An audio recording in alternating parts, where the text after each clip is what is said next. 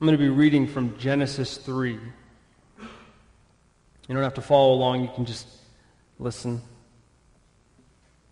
Now the serpent was more crafty than any beast of the field which the Lord God had made. And he said to the woman, "Indeed, has God said, 'You shall not eat from any tree of the garden'?"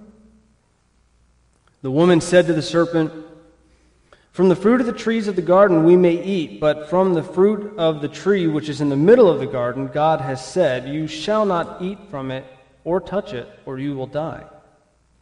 The serpent said to the woman, 'You surely will not die. For God knows that in the day you eat from it, your eyes will be opened, and you will be like God, knowing good and evil.' When the woman saw that the tree was good for food, and that it was a delight to the eyes, and that the tree was desirable to make one wise, she took from its fruit and ate, and she gave also to her husband with her, and he ate." The question that probably comes to a lot of our minds when we hear this story, and we've probably heard it plenty of times if we've grown up in church, and even if we haven't, I mean, it's the famous story of Adam and Eve. But the question that probably comes to mind is, why did Eve eat from the tree of knowledge and good and evil? Why did she do it? And then sometimes the follow-up questions are kind of a distraction, really, from the purpose of what's going on. Some of the follow-up questions tend to be, well, why did God allow Satan to tempt them? Doesn't that make God ultimately kind of responsible for this? I mean, he put Satan in the garden. Why did God put the tree there anyway? But the real answer to this question of why did Eve eat from the tree of knowledge and good and evil is actually told to us in verse 6. The woman saw that the tree was good for food, and it was a delight to the eyes, and the tree was desirable to make one wise. It's because their desire, the desire for Adam and Eve, to be like God was greater than their desire for God himself. And as we see in the rest of this chapter, both Adam and Eve justify their actions by trying to put the blame on something or someone else. What do you desire more than God? What are the cravings that you have deep down that are calling for your obedience? Maybe it's a craving, an idol that only you and God know about.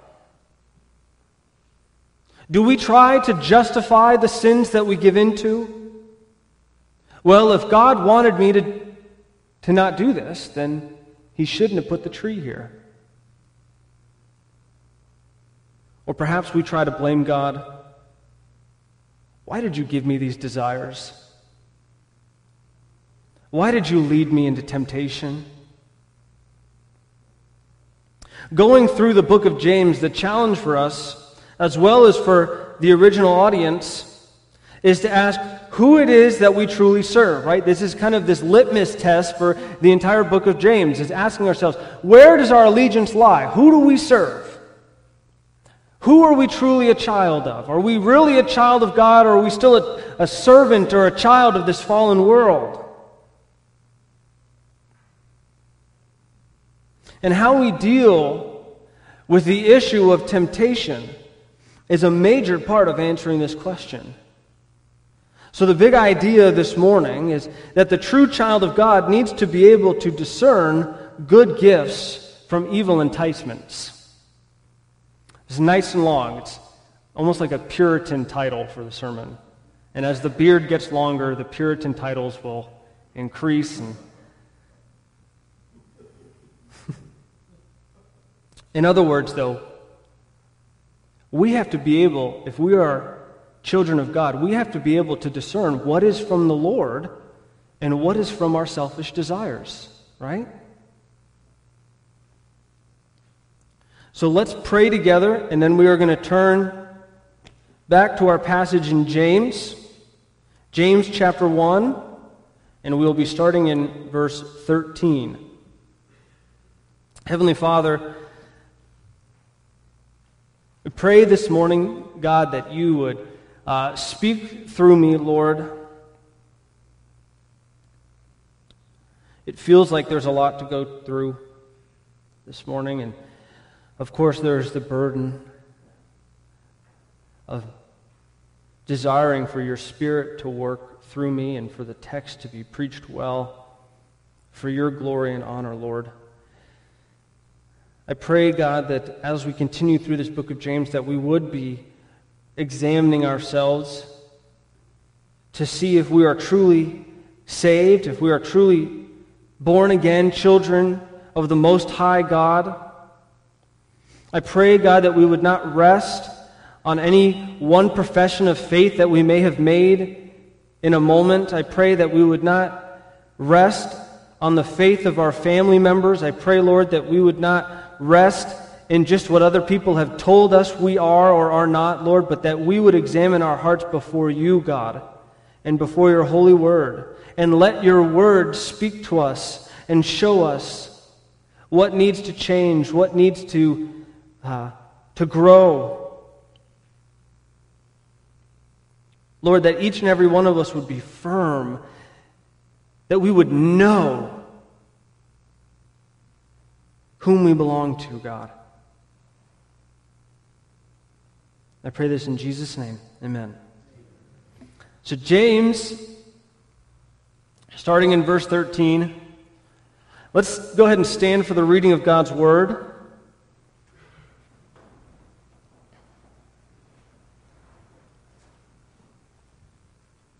He says, "No one who is being tested shall say, 'I am being tempted by God.' For God is without temptation from evil, and he himself tempts no one. Each person, when he is tempted, is lured away and enticed by his own desires. Then the desire, when it is conceived, gives birth to sin, and sin, at its completion, gives birth to death."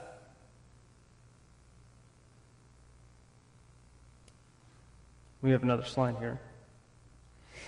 "Do not be deceived, my beloved brothers. Every good and every perfect gift is from above, coming down from the Father of lights, from whom there is no change or shadow of turning. By his own decision he gave birth to us by the word of truth, so that we should be a kind of first fruits of his creatures." Amen.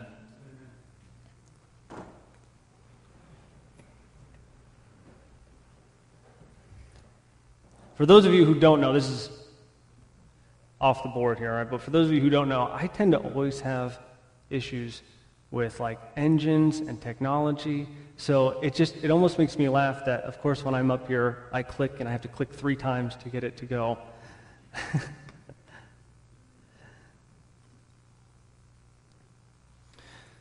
The first thing we have to answer this morning is, what is temptation? Right, James says, "No one who's being tested shall say, 'I am being tempted by God,' for God is without temptation from evil, and he himself tempts no one." See, trials come from God. Temptation, as we'll see, comes from within. Trials come from God, all right? Trials from God, temptation from within. James is still continuing his earlier point as he's discussing having joy in trials.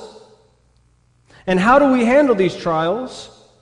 One of the things that we have to be aware of, and that James wants his audience to be aware of, is that when we face trials from God, we will inevitably face temptation. And it's easy to try to blame God for both. The trial comes from God, though. The temptation comes from within. Now, interestingly enough, the same word, which is peirazo, is used, but it's used in a different purpose depending on the agent. So the word is actually different depending on who it's being used by or who it's coming by. And this is not foreign to other texts in Scripture. We see the same thing, or something similar at least, in Genesis 50, verses 15 through 20. When Joseph's brothers saw that their father was dead, they said, "What if Joseph bears a grudge against us and pays us back in full for all the wrong which we did to him?"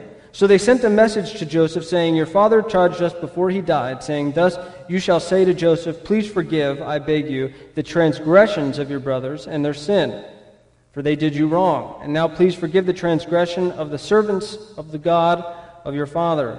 And Joseph wept when they spoke to him. Then his brothers also came and fell down before him and said, 'Behold, we are your servants.' But Joseph said to them, 'Do not be afraid, for am I in God's place? As for you, you meant evil against me, but God meant it for good, in order to bring about this present result, to preserve many people alive.'" So the same word is used there. They meant it for evil, but God meant it for good. He didn't have to take it and then rework it and then figure out what to do with it. They had one intention in what they did, and God had a completely different and opposite intention in using what they did for good. Similarly, we see this in Jonah. In Jonah chapter 1, God says to Jonah, "Arise, go to Nineveh, the great city, and cry against it, for their wickedness has come up before me." The same word is used in verse 8, but this time it's calamity translated. The Hebrew word is ra'ah. And then in chapter 3, it's used again. But this time, instead of Nineveh, it's God who uses it.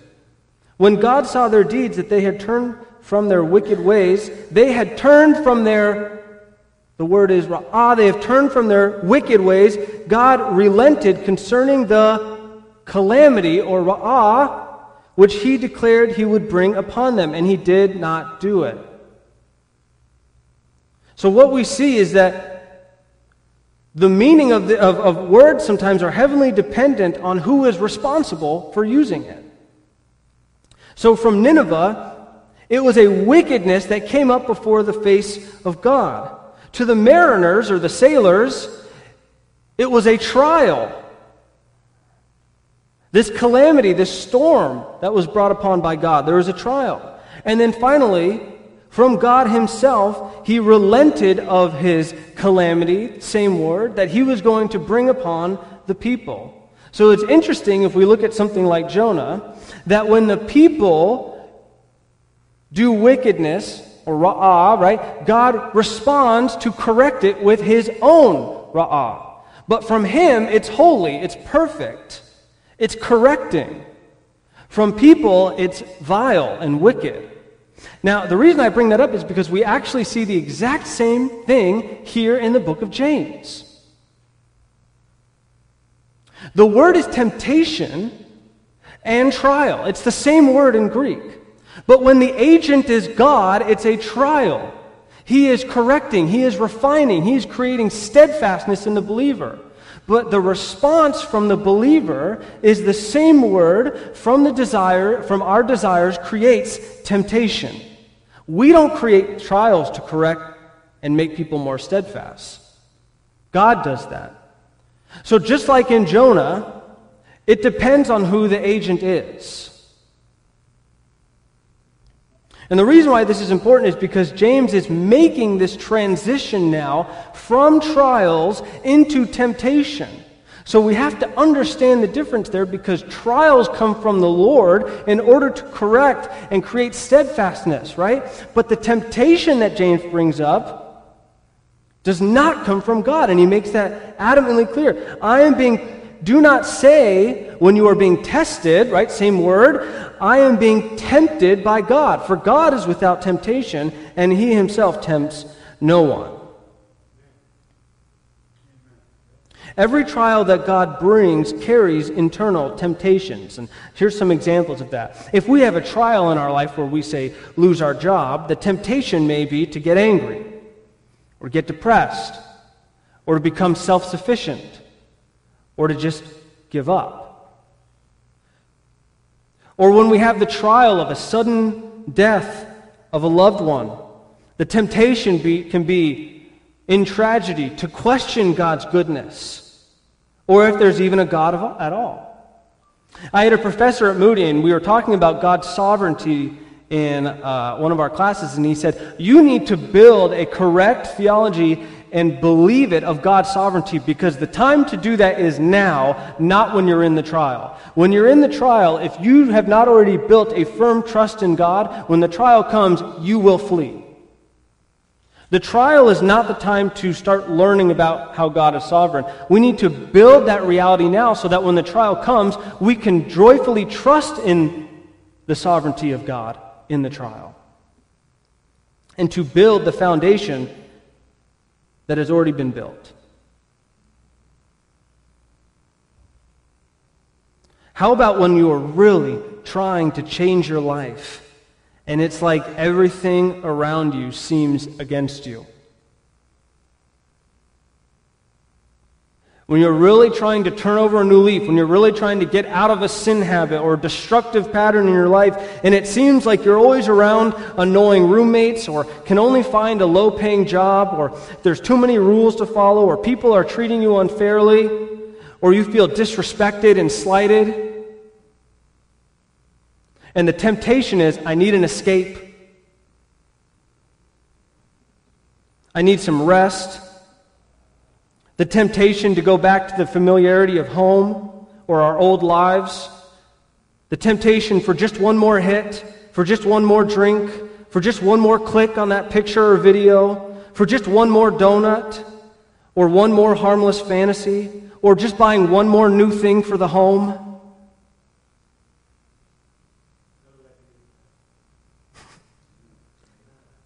Thanks, Steamer.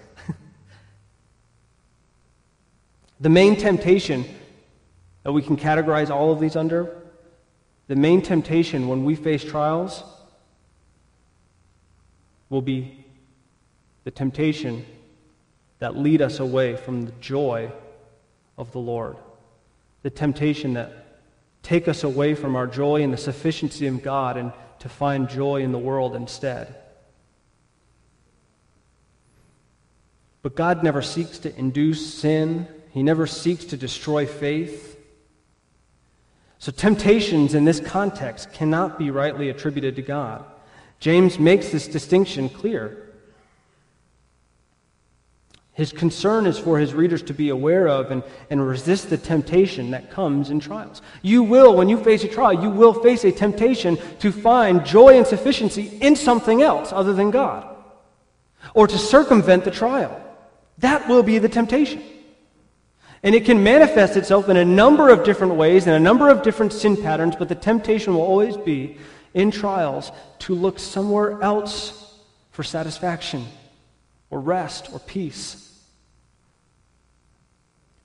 So James says, he just doubles down on this point, God is without temptation, and He Himself tempts no one. So now let's define it. What is temptation then? Well, it's the impulse to sin, the tugging of our most base desires. But God does not have these base desires because He is complete within Himself. There is nothing outside of Him that He would want or need because He is whole. He is triune. He is complete. He is holy and perfect. In fact, the only picture we have of God dealing with temptation is when the Son leaves His lofty and rightful position in order to take the form of a man and wrestle with weakness. And even then, the temptations He faced in the wilderness were to quickly get back to the things that already rightfully belonged to Him.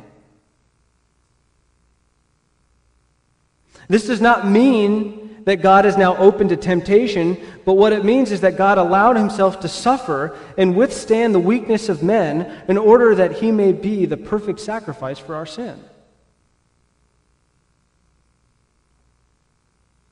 But what temptation does is it pulls us toward satisfaction and fulfillment in something other than God. So of course God doesn't tempt us then, because God's purposes are to draw us closer to Himself, not push us further away. Therefore, anything that is seeking to pull you away from God, or to circumvent His purposes, or to give you allegiance to anything other than Christ, this is temptation, and it's not from the Lord. But is temptation in itself sinful? I don't think that base temptations, right, at its foundational level, this idea of temptation, I do not believe that it is sinful. However, I want us to kind of sit on this idea for a second. What is true temptation? Because I think for a lot of us, what we may call temptation might actually be already us giving into temptation. It might actually be us already giving into desires. And I want to tackle this question in our next point. So we have next is the process of temptation. Each person, when he is tempted, is lured away and enticed by his own desires. Then the desire, when it is conceived, gives birth to sin, and sin, at its completion, gives birth to death. So the first thing in this process is we are lured away and enticed by our own desires. See, temptation is not sinful, but our own desires are. Our desires are sinful because they're fleshly. Which is why the Bible tells us that our desires need to be conformed to the desires of God. Why does it need to be conformed? Because it's not natural for us. Our natural desires are wicked. If they are not the desires of God, then they are sinful. God even says that every inclination of man's heart, which would be his desires, is evil. And many times, if not most of the time, the temptations we face are actually, I want you to hear me on this. Most of the time, the temptations that we face are actually the fruit of sinful desires that we have previously indulged in. Let me parse that out for us a bit here. Let's say you give in to the temptation to lie because you did something wrong and you don't want to deal with the consequences. But then, in order to keep that lie going, you have to tell another lie. And then you're tempted to tell another lie. And then you're tempted to tell another lie, and then a lie, and then another temptation to lie. And the lies get bigger and the temptations get stronger. Those temptations to continue to lie are actually just the fruit of the first lie. And the temptations of the first lie is really just the fruit of some wicked desire that you had given into previously. So this is what it means when sometimes we need to stop and take a second and recognize that the temptations that we face are a lot of times the result of sins and desires that we have already given into that are now, these temptations are arising because we had already given into it in the first place. And they bloom into new temptations. So maybe the desire started with something like giving into a thought or an idea. And because you dwelt on that thought and you allowed it to linger, then it grew into acting on that thought. Then the temptation grew. Then there's another temptation and another and another. And then all of a sudden you find yourself down the line tempted to do something that a few months or a few years ago you could have never imagined yourself being even towing the line to do. That's how temptation works.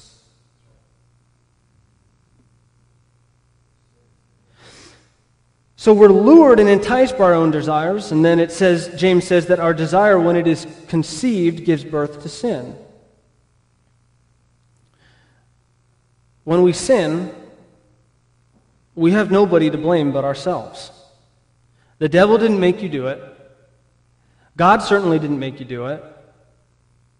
James is clear that this inclination, this excitement towards sin comes from within ourselves. It's from inside. It's from our own desires.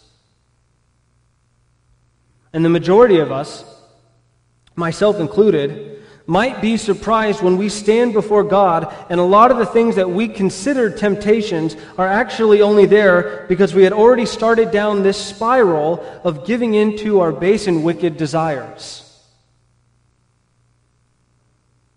So when that initial thought comes to your mind, we have a responsibility to do two things. First, we must take every thought captive and make it obedient to Christ. That's what Paul says in 2 Corinthians 10. And then he also says in 1 Corinthians 10:13, "No temptation has overtaken you, but such as is common to man. And God is faithful, who will not allow you to be tempted beyond what you are able, but with the temptation will provide the way of escape also, so that you will be able to endure it."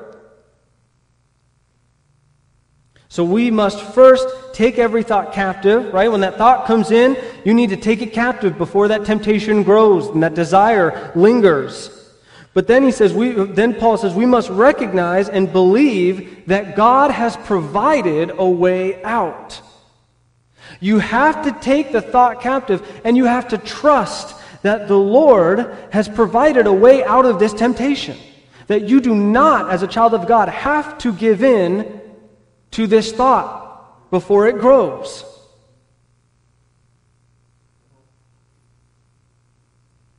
So that's the first thing. We have an action point here that we have to do when a thought comes into our mind. But the second thing is we also need to become aware of where this temptation is coming from. Is it new? Can you tell that this temptation only arose because of something that you had given into previously?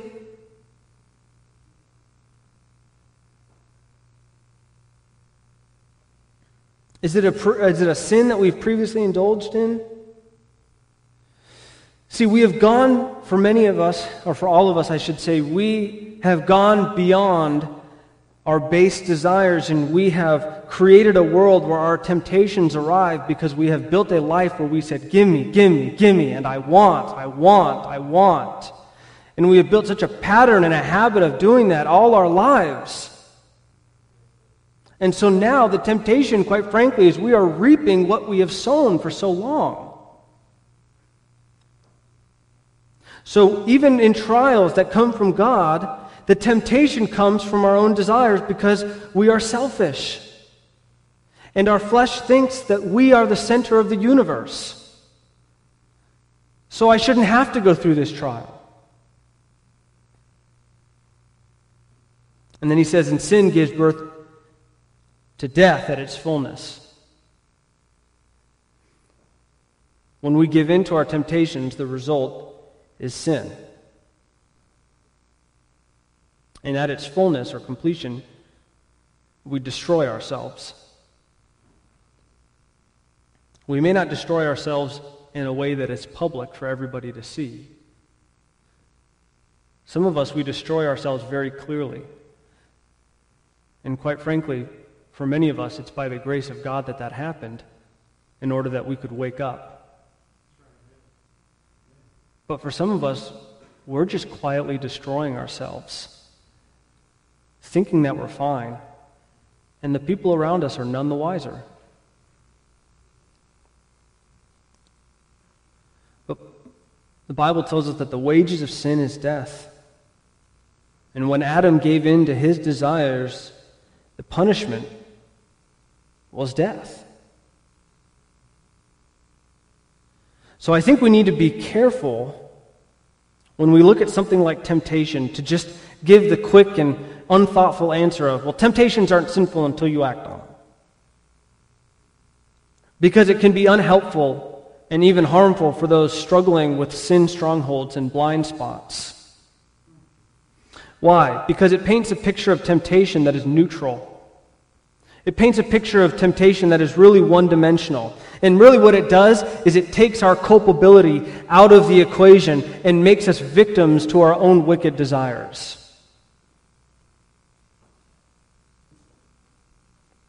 And so we think that our wicked desires aren't actually our fault. We were just made this way, which, by the way, is a form of blaming God.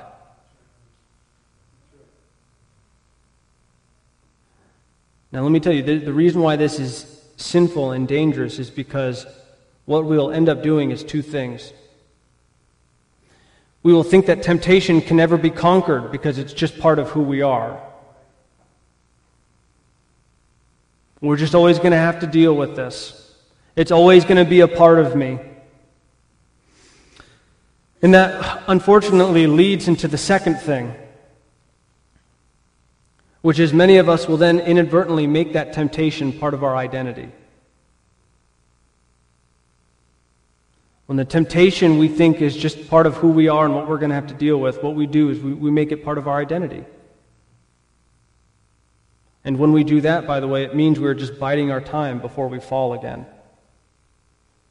Or worse, like I said, we live in this quiet allegiance to this identity, and it impedes our allegiance to Christ.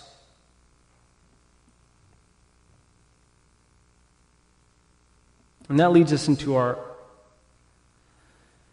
last point here, which is verses 16 through 18. Do not be deceived, my beloved brothers. Every good and perfect gift is from above, coming down from the Father of lights, from whom there is no change or shadow of turning. By his own decision, he gave birth to us by the word of truth, so that we should be a kind of firstfruits of his creatures. So the Father of lights gives good and perfect gifts. Now hold that in one hand. The God of the universe, the Father of lights, gives good and perfect gifts. And on the other hand, I want you to hold that this is the same God that sends trials our way. What does that make a trial? Makes it a gift.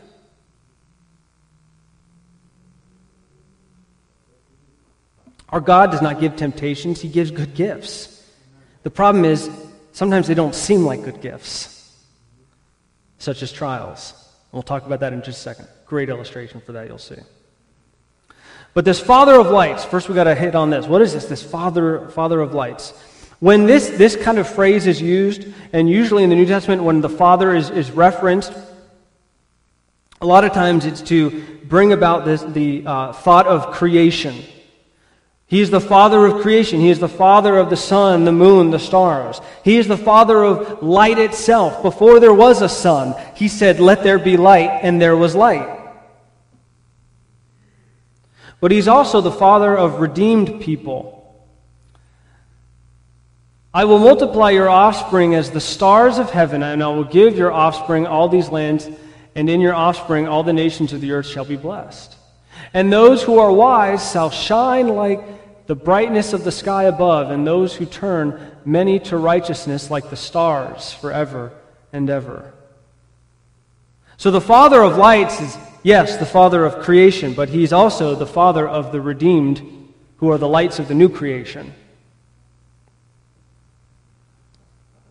In James' context here, he is talking about the new creation, not simply the old, not simply the physical, but rather James refers to God giving birth to us by the word of truth. And this is in contrast, by the way, to just a couple verses earlier where our desires gave birth to sin and sin gave birth to death. Instead, when God decides to give birth, he gives birth through truth to life. That we would be the first fruits, he says, the first fruits of his creatures. Brothers and sisters in Christ, we are the first fruits of the new creation. Before the new heavens and the new earth are completed, before Christ returns, we have been pulled out of darkness and made children of light. We are not perfect yet.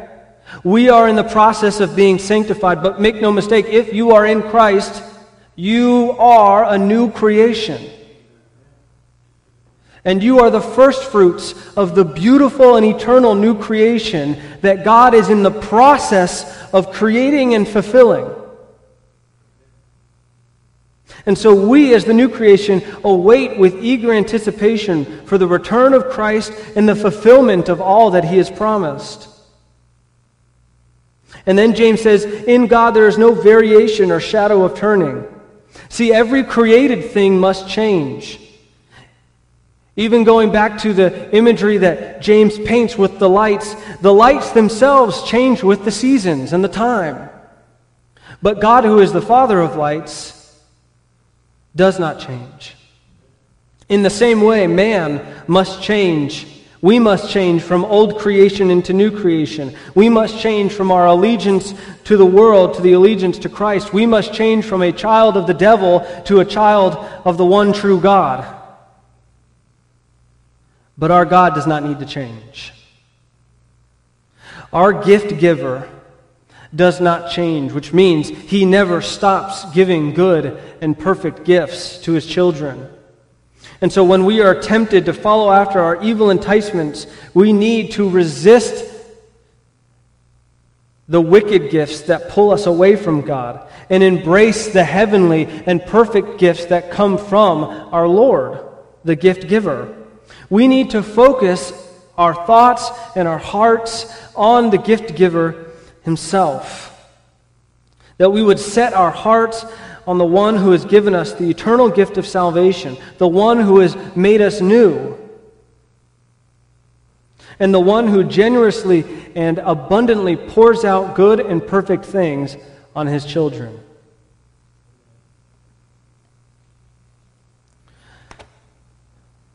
I want to close with a point from Matthew chapter 7 to kind of express these gifts here. Jesus says, "Ask, and it will be given to you. Seek, and you will find. Knock, and it will be opened to you. For everyone who asks receives, and the one who seeks finds. And to the one who knocks it will be opened. Or which one of you, if his son asks him for bread, will give him a stone? Or if he asks for a fish, will give him a serpent? If you then, who are evil, know how to give good gifts to your children, how much more will your Father who is in heaven give good things to those who ask of him?" Parents know how to give good gifts. Some of them don't, I get that.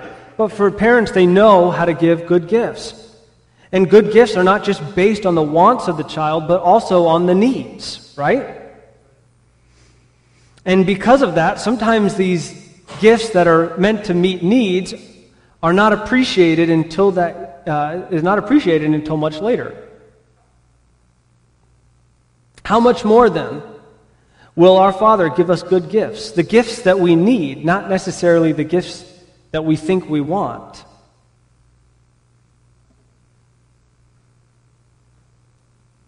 The true child of God grows to discern the true gift giver and how perfect those gifts actually are. Much like a child matures to learn about the good gifts from his parents. If you are unable or unwilling to make that kind of discernment, if the gifts you want from God are all on your terms, and you are consistently giving in to your evil desires, it might mean that your allegiance is to something other than Christ. It might mean that you don't actually know the good gift giver, that he's not actually your Father.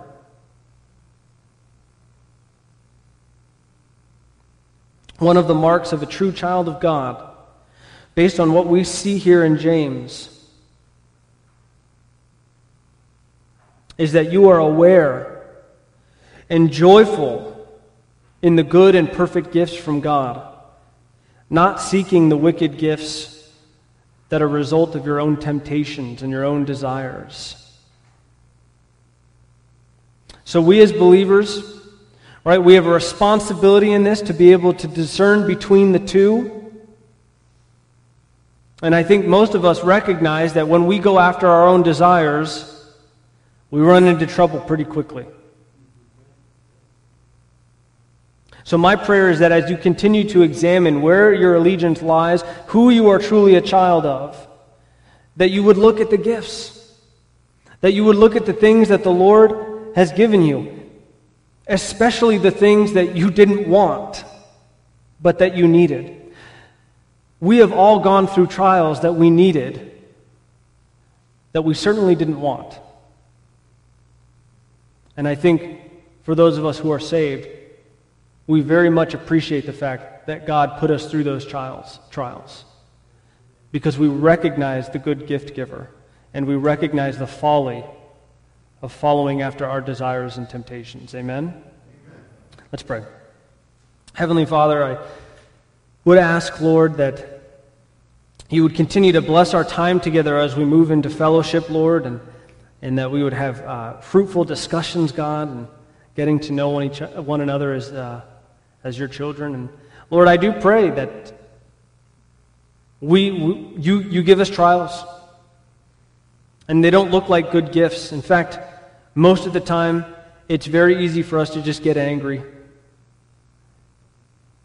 It's very easy for us to turn the other way, to turn after the sins of the world, to turn after the desires of our heart, Lord.